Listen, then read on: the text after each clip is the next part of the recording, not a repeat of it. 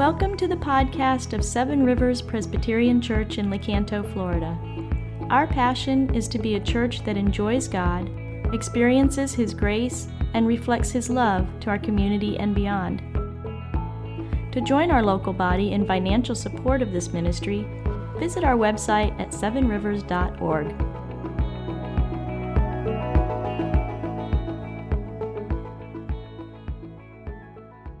You got a Bible?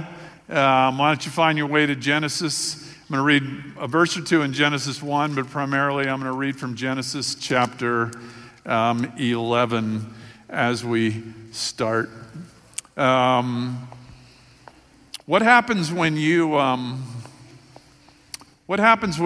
read a book, you get really into a book, it's a novel or something, you're enjoying it, and you get a good third, or maybe even halfway through, and then life happens, right?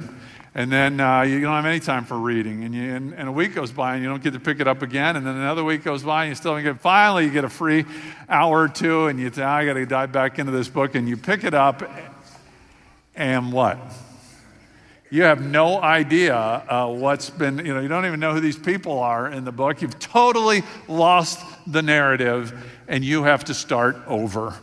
Well, to some degree, that's what we're doing as a church. You can get lost in the Bible in Ezekiel, and it's good every now and then as a church to go back to the beginning, right?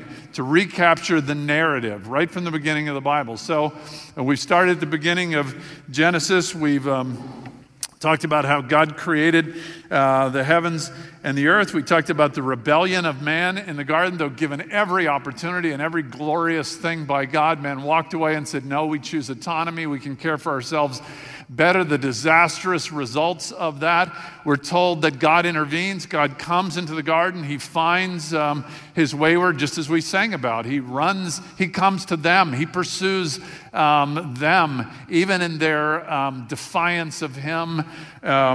He promises that the seed of the woman will, though she will be assailed by Satan, by the power of darkness, it will strike at her heel, that her seed will crush the head of evil in this world.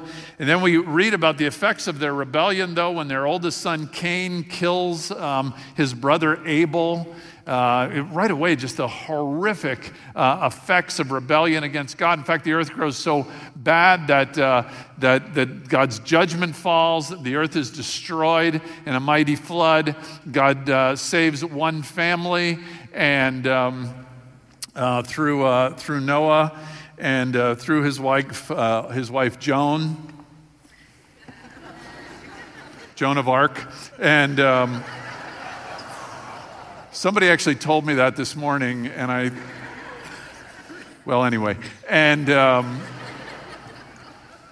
and so here we find we're come to Genesis chapter 11, and we'll just kind of see again the fruit of man's rebellion against God. So there we go. Stand if you're able, and we'll read starting at Genesis chapter 1, verse 27.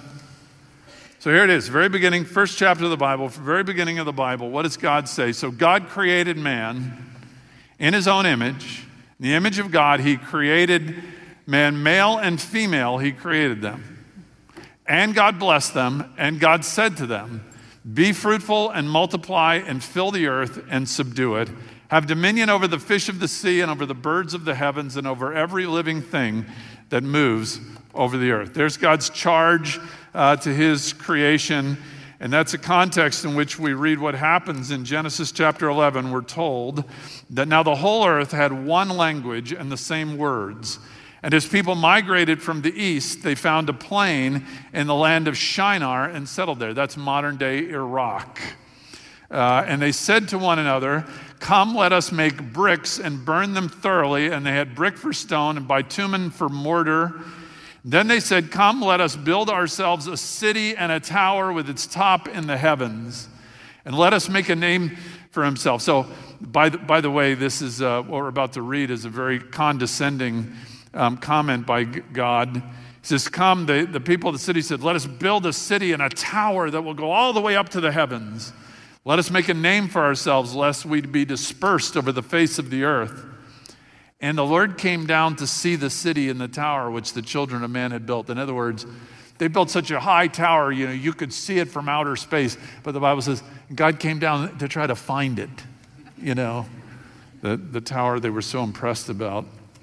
And the Lord said, behold, they are one people, and they all have one language. And this is only the beginning of what they will do, and nothing that they propose to do will now be impossible for them. So come, let us go down there, confuse their language, so that they may not understand one another's speech. So the Lord dispersed them from there over the face of the earth, and they left off building the city. Therefore its name was called Babel, because there the Lord confused the language of all the earth. And from there the Lord dispersed them over the face of all the earth. This then is the reading of God's holy, infallible, and inspired word. The grass withers and the flower fades, but not the word of God. No, the word of God stands forever. For that, all God's people rejoice. You may be seated, please. So here's the question. Why do you exist? Why do you exist? Why do you have a place on this planet? Why did God make you? Do you have missional clarity? Do you know what you're supposed to do? Tomorrow, when you wake up, God gives you the kindness that you wake up tomorrow, and you put your feet on the floor. What are you going to do? How are you going to spend tomorrow? What's the purpose of tomorrow? And then Tuesday, what's the purpose of Tuesday? And then Wednesday, what's the purpose of Wednesday? Why are you here? Why did he make you? There's no question that we're active, we're busy, right? We're hustling, we're working hard. At the end of the day, perhaps we spent ourselves, we collapse into bed, we're exhausted, but all towards what? What's the aim? What's the goal? What's our mission? What's the purpose? Have you lost the narrative? You're in the middle of the story, but you don't know, you've forgotten the storyline. Is your vocation. You go to your job, whatever it is. Maybe you're a school teacher. Maybe you're in building trades. Maybe you're in air conditioning. Maybe you're working in a restaurant. Maybe you're in insurance. Whatever it is, whatever you do you know why you do it? Do you know the purpose for which your vocation? Education, you do homework with your kids, right? That's so much fun. Homework with the kids. Why? Why are you seeing to the education of your children? What are they being educated for? What's the ultimate end of their life and your parenting? What's the ultimate end of your leisure? Why do you take time to rest and enjoy and travel? What about retirement? What's the purpose of your retirement? I am retired, and the aim of my retirement is to accomplish what? Right? Wealth management, health management, all of life should be aligned according to our mission. Do you know what your mission is? We read an article circulated among some of our staff, written by David Brooks. It was in the New York Times this week about the struggle of boys and men in our culture. It's really, boys and men are not faring well. They're not faring well academically. It was something like of the 15 top law schools in their law review, the sort of highest honor to all the law school, every one of them is filled by a woman. Boys are not faring well. I think it will soon be, maybe this year, 65% of college students will be women, 35% men. And you could just keep going down the line. Men are not faring well in the workplace. They're not faring well in their families. The number of homes without men is astounding. They're not faring well in mental health, drug addiction, far more of men. And one of the things he said, okay, so what about all this? What seems to be the problem driving some of this? They have no mission. They've lost their role. When they get up in the morning, the incentive for a mission is there. They're lost. They're confused. Do you know what your mission is? Mission clarity. It's an awful thing. I mean, it's one thing to be in the middle of a book and lose, you just start over, but it's hard to start life over, isn't it? To be in the middle of your story and not even know what the story is, right? Can you imagine? I mean, I understand existentially. There's this incredible story. If they were to give Man of the Year for 2022, 2023, Man of the Year, if it was somebody evil person of the year, then who do you think it might be? No, not Nick Saban. Be Vladimir Putin, right? And if they were to give Man of the Year, the opposite of that, it would be President Zelensky of Ukraine. I'm just guessing. And this is an amazing story. So this President Zelensky, Vladimir Zelensky, was an actor. He was a TV guy. He did some movies. He was the voice of Paddington Bear for that movie in Ukraine. He was a silly person. He was like Michael on The Office. You know, he was. In fact, they had a comedy show in which he was a history teacher. And in teaching high school students, he made this is in the show. This isn't real life. In the show he was in, as a high school teacher, acting, you get it? He was an actor. As a high school teacher, history teacher, he goes on a rant about corruption in the government. One of his students films it. It goes viral in the country, and the country elects him president. That was a TV show. Now he's president. That's not a TV show. And in February, the great bear came knocking at the door, right? Russia, and this man has galvanized his country. Do you know that what happened in his life? At that moment, he got what? Missional clarity. There's no doubt for him and every Ukrainian when they wake up in the morning, they have one mission, right? One agenda in securing their sovereignty. Listen, if you're a leader of any kind in Southwest Florida, when you woke up on Thursday morning, you had missional clarity, didn't you? Is that as many hours as I can spend every day with all the energy and all the ingenuity I've got, my job is to reknit this community, right? Missional clarity. How about you? You know, sometimes in a life there comes a moment where the fog rolls away and you recapture the narrative. It's happened in my life. It's happened a couple of times. And I want to know, do you have the narrative?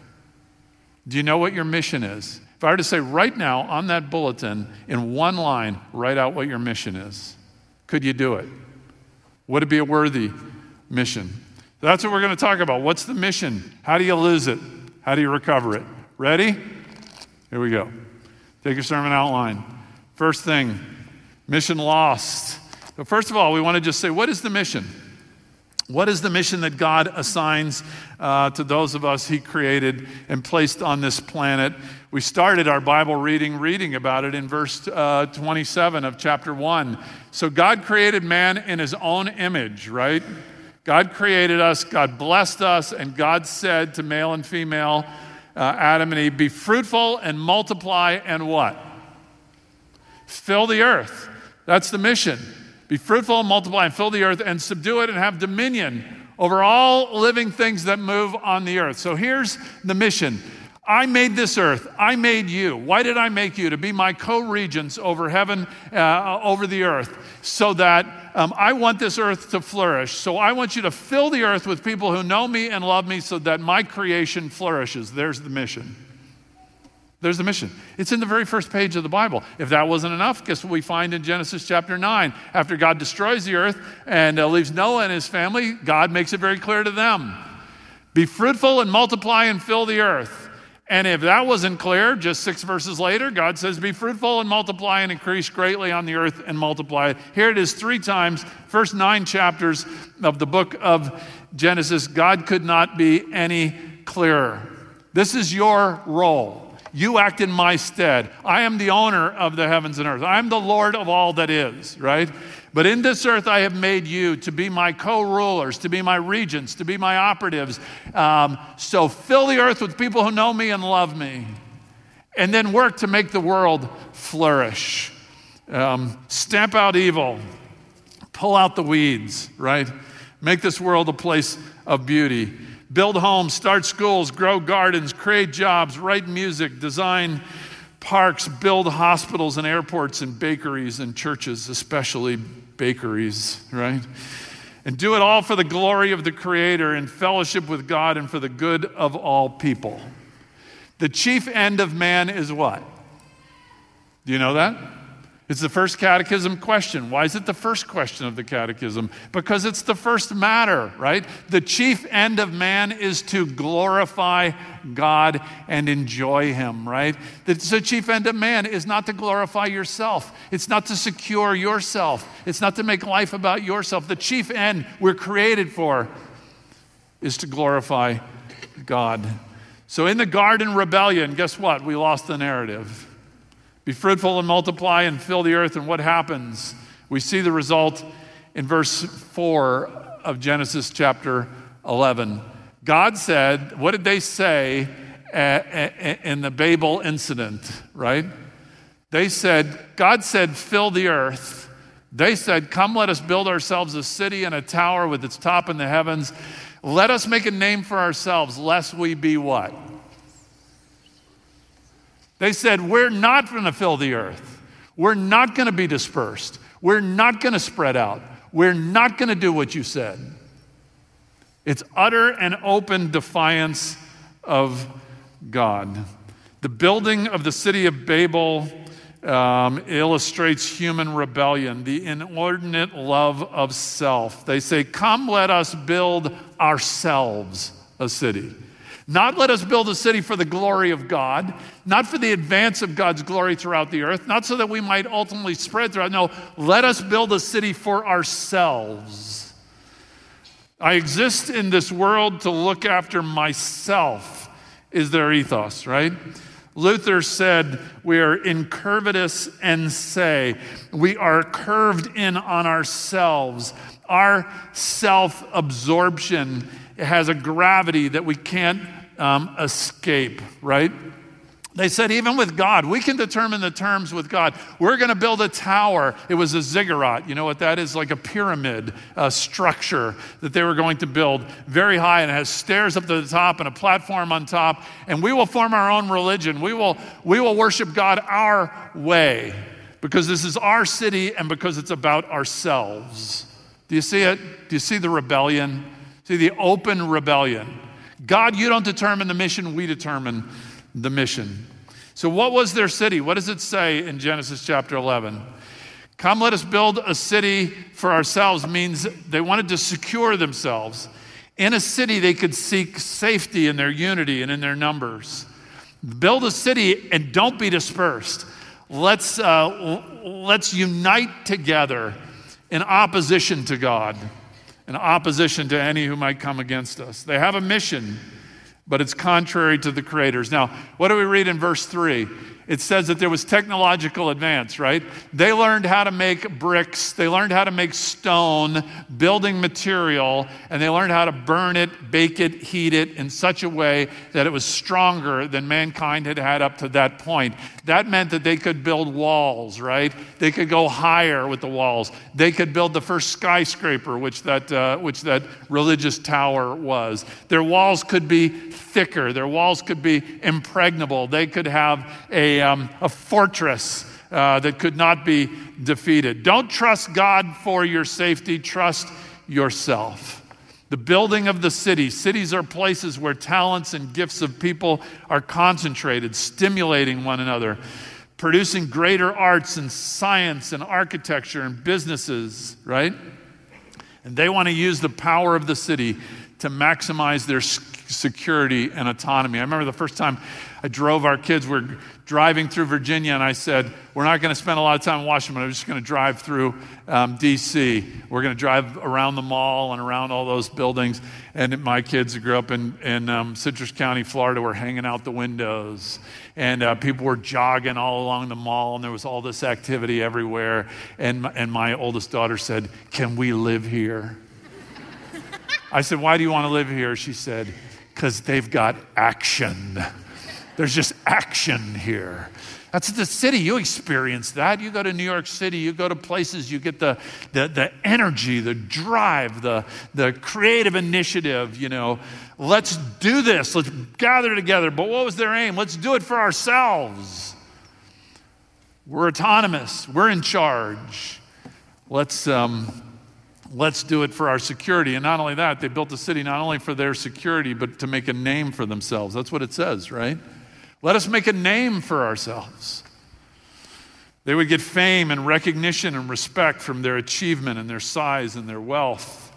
They will have a name if they are great and powerful. They have a disordered desire to use the world to make themselves great, not to use their lives and gifts to glorify God and make the world flourish. See the difference? God gives a mission. Glorify me, honor the Creator. Fill the earth with people who know me and love me. Cause the world to be beautiful and flourish. No thank you, right? We want to have the name. Glorify ourselves. They lost the narrative. And how does that work out for them? How does their mission work out for them? Well, they end up being scattered, right? They attempt to find life apart from God and they lose community. They did make a name for themselves. It's in verse 9, right? There's their name, Babel. Do you know what that means? We still use that word today, don't we? We might say, that person was talking what? Nonsense, like a babbling what? Like a babbling idiot, we would say. They're just babbling. They're babbling words like a little infant child would babble, just sit there. They're making sounds, but those sounds don't even make sense. So they got a name. They accomplished their mission. They got a name for themselves. The babbling idiots. Their name. What's the fruit of rebellion against God? We see it all over the world. Rebellion against God.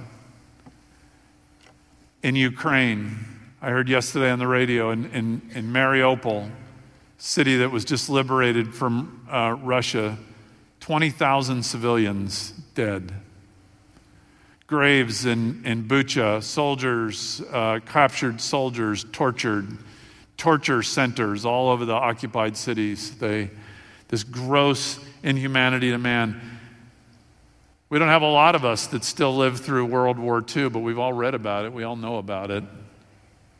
And we're living it in Europe in our day. In Iran, protests in the streets against brutality, particularly repression of women. In Kabul, Afghanistan, I saw the saddest picture of a little boy sitting against the wall with a backpack. It wasn't his backpack, it was his sister's, because a suicide bomber had gone into a school of little girls and blown himself up, and with him about 20 little girls. This is our world. This has always been our world. This is what happened when man walks away from God and his mission. And I want you to see the folly. I want you to see that there is no security. What's the wealthiest part of the state of Florida?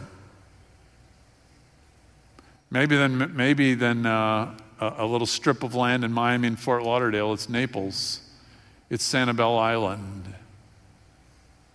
There's no security in wealth, right? Wealthy people lived in a tower on Miami Beach a little over a year ago that fell down. There's no security in wealth. You can insure yourself. You can have health insurance and life insurance and extended care insurance and car insurance and flood insurance. You can have it all. And it can't keep you from losing everything, right? You can have all that insurance, and cancer doesn't care, does it? Alzheimer's doesn't care, does it? Man's attempt to find a security apart from God is sheer folly. And the folly of making a name for yourself. I just want to say, and if there's any people, any kids here in primary school, middle school, high school, we live in a culture where we have a heightened value for people who have a name. They're famous, they're important. And you might think, that's what I want to be. I want to be somebody. I want to have a name. I just have to tell you, it's so much wiser to seek obscurity. One author wrote, in an essay about celebrity life and culture, one New York journalist observed, "I pity celebrities. No, I do. When God wants to play a really rotten practical joke on you, he grants you your deepest wish and then giggles merrily when you suddenly realize you want to kill yourself. These celebrities wanted fame. They worked, they pushed. The night each of them became famous, they wanted to shriek with relief, finally. Now they were adored, invincible, magic. The morning after the night each of them became famous, they wanted to take an overdose of barbiturates. All their fantasies had been realized, yet the reality was still the same. The night you realize you're famous, the next morning you wake up and it's still just you. And if you have an empty heart, do you know what? Fame doesn't fill your soul. It makes it more hollow." And what does it say? All their fantasies had been realized. Back to the last screen. All their fantasies had been realized. The reality was still the same. If they were miserable before, they were twice as miserable now. Think of the names, right? Ernest Hemingway, Alexander McQueen, Kate Spade, Mark Rothko, Kurt Cobain, each one at the peak of fame and fortune committed suicide. Consider singers like Amy Winehouse, Janis Joplin, Elvis Presley, Jim Morrison, famous actor Heath Ledger, Anthony Bourdain. Each one also at the peak of his or her fame and fortune died of a drug overdose. The folly of seeking celebrity.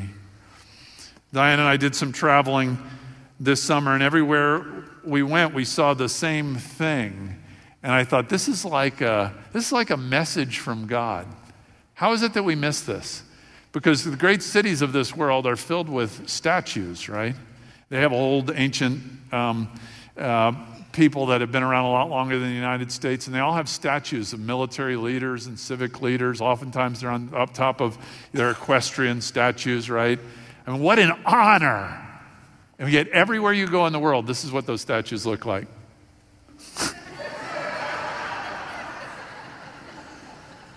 There, oh, famous person. And you know, by the way, you never even know who these people are. When you read the plaque underneath them, and even people in those countries don't know who they are anymore. All they are is a platform for seagulls to poop. Seagull poop, there's your eternal name. There, you achieved it. You got a name for yourself. You're somebody, right? Very wise man told me something that really has made all the difference in my life. He said, as a pastor, don't seek to make a name for yourself.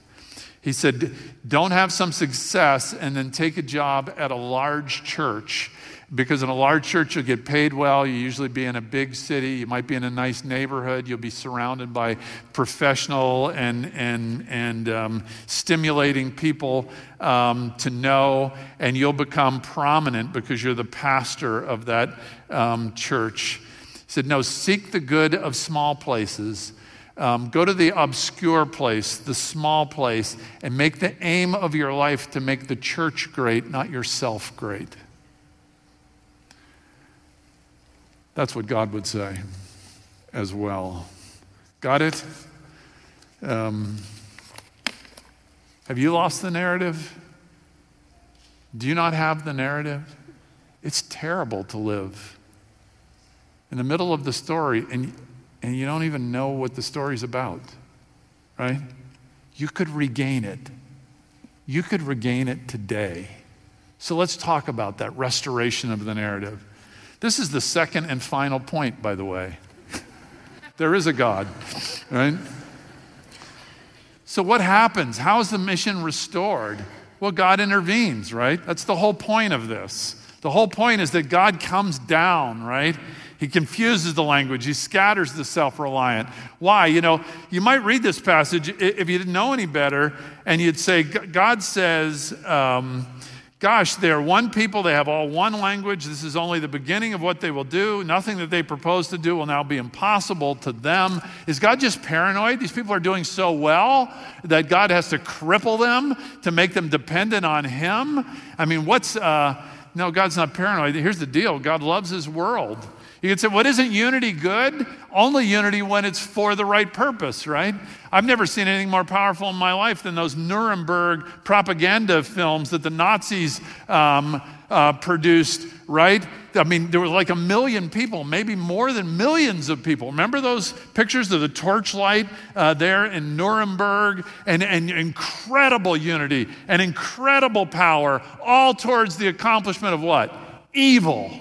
That's what God sees. Mankind uniting to destroy what he's created. And God is not passive. He intervenes. He enters the rebellion, and he knows that the creation of this kind of the city of man will further corrupt his world. God hates what destroys, whatever destroys what he loves.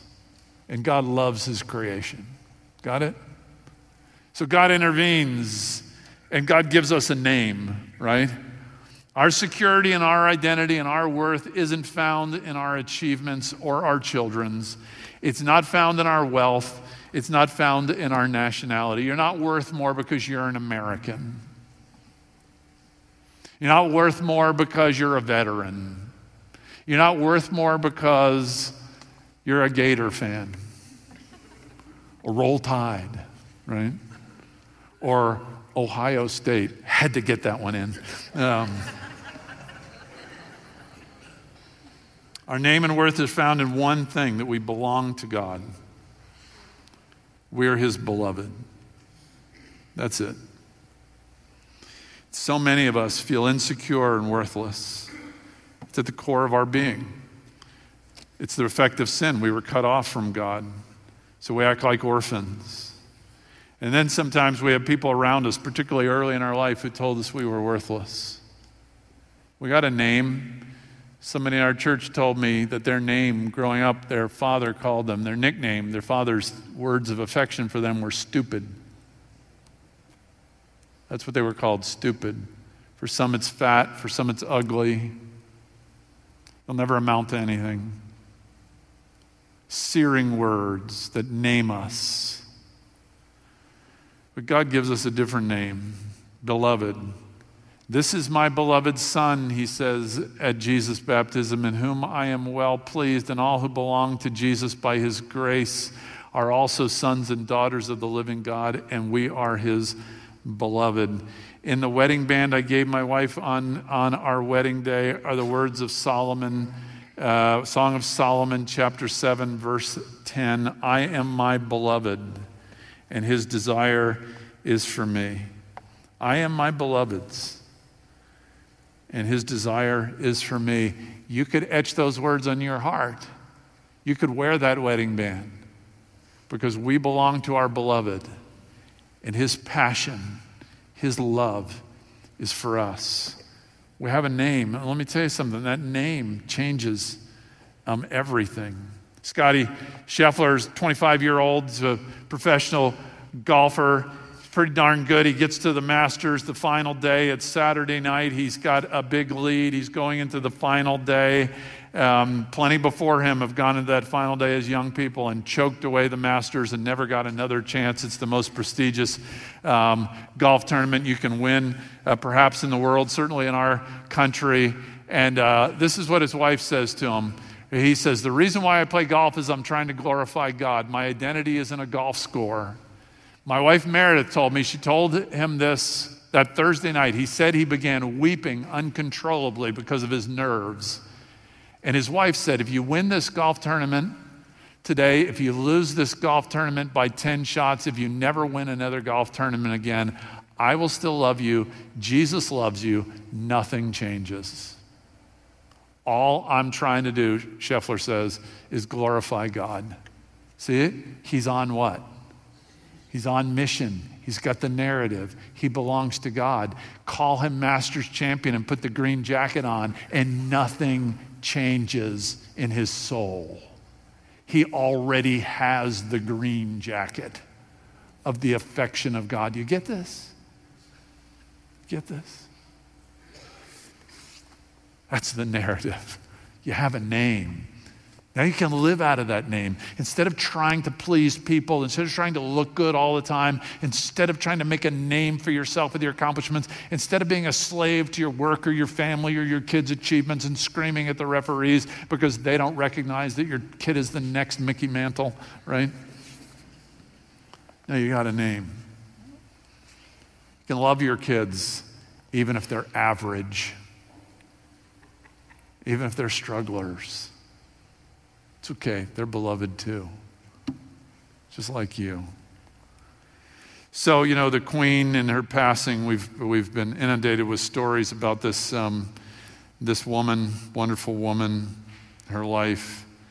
One I heard that touched me was every year at the opening of Parliament, the Queen comes. It's a very regal occasion. She wears her robe. She wears her crown. She is ushered in. She makes her way up the stairway to the level of the House of Lords. In Westminster,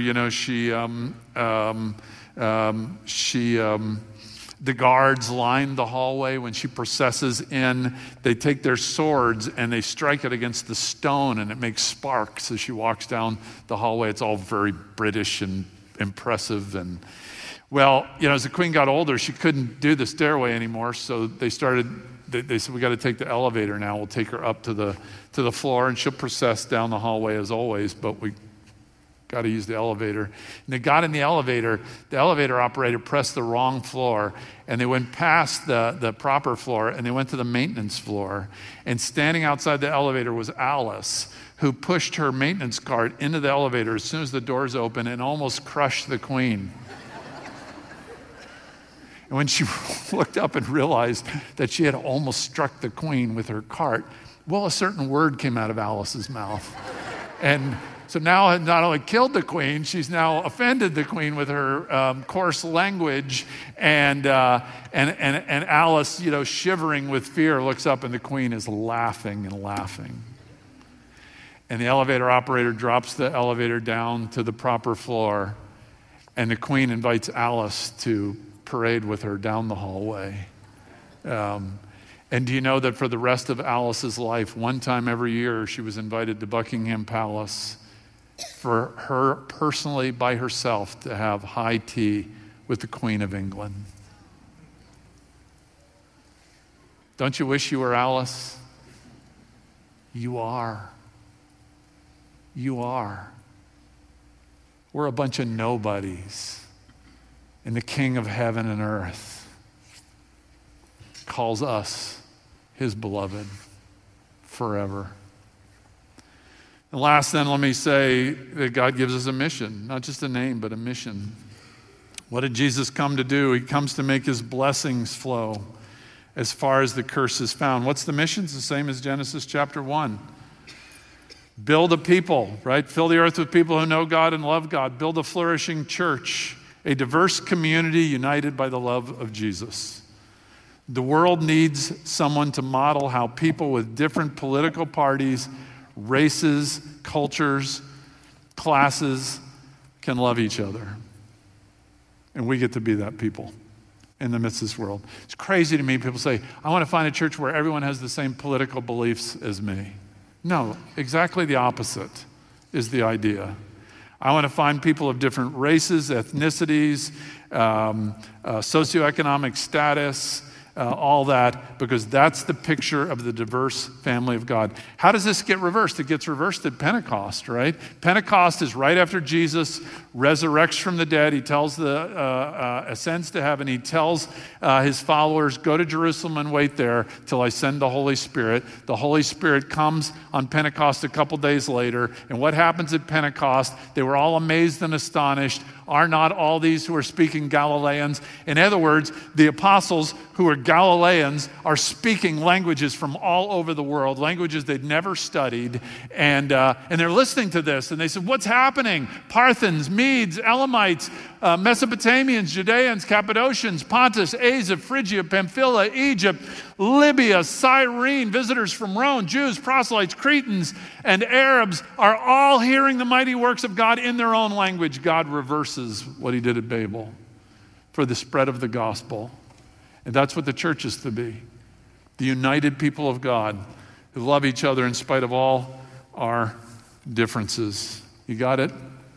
Let's get this. Little reports we get on student ministry. Recently, Michael Puckett wrote, during worship at middle school student life, there was a new student sitting in the back of the room by themselves. Grant noticed him and walked over in the middle of the song and invited the student to sit next to him. That's all I need to know. My heart is full when I read that. How hard would it be for a kid to go to a youth group and sit by themselves and not know anybody and be the outsider? And somebody still in middle school gets it, right? Says, you come sit with me. During worship at high school student life, the guys who sit in the back put their arms around each other and they sang together. It was beautiful to see brotherhood around Jesus being formed and shaped. High school student leadership team is thriving. Students love being together. They love serving together. This is it. Not only do we build the beautiful church, we build a flourishing earth, right? Build a beautiful community of togetherness and love and care for each other, but we build a flourishing earth. That's our mission. That's the narrative. So yesterday I read this. Somebody in the church sends me about their son.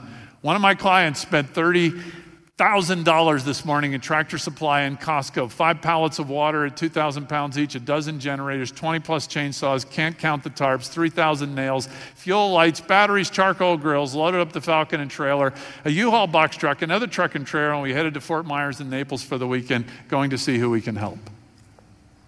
Do you think they're maybe on mission? Somebody wakes up in the morning and says, I'm going to the darkness. I'm going to the chaos. I'm going to where the world's broken. And at my own expense, we're going to do what we can do. There's the narrative. Do you know, in this church a number of years ago, there was a couple. They used to sit right there in the second row. Matter of fact, you knew them. Isaac and Ruth. They had some rentals. They had a family staying in one of their rentals, a dad with his 4 kids. And one day the most horrible thing happened. The mom had been removed from the home for her drug abuse. And the mom's father, the children's grandfather, came into the house with a gun and he killed the dad. And then he killed himself. And now the kids didn't have a mother, they didn't have a father, they didn't have a grandfather. Everything they had in this world just gone. And they were renters. Isaac and Ruth didn't even know them. They're just renters. Not family, not even friends, And they took them in.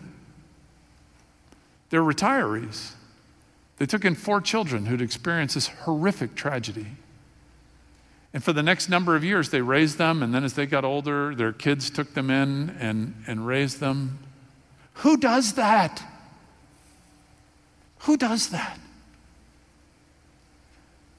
The people who have experienced it. We ran from God. He pursued us. We were the Babelites. God gets us in our rebellion, and he makes us his. That's who does that. You know who does that? People on mission. Brothers and sisters, if you've lost the narrative, don't live there any longer. This is our purpose. This is our mission. God's glory, our neighbor's good. Amen. Jesus, we would be the babbling idiots if you hadn't rescued us and given us a name and given us a mission, given us a purpose, so that tomorrow morning when we wake up and our feet hit the floor, we're thinking, how can I glorify God today? How can I use my life today to bless my neighbor? How can I use my life today to make the world that he created more beautiful? God, would you fill us with joy that we belong to you and that we have a mission? There's no one like you. You're awesome. And we worship you. In Jesus' name, amen.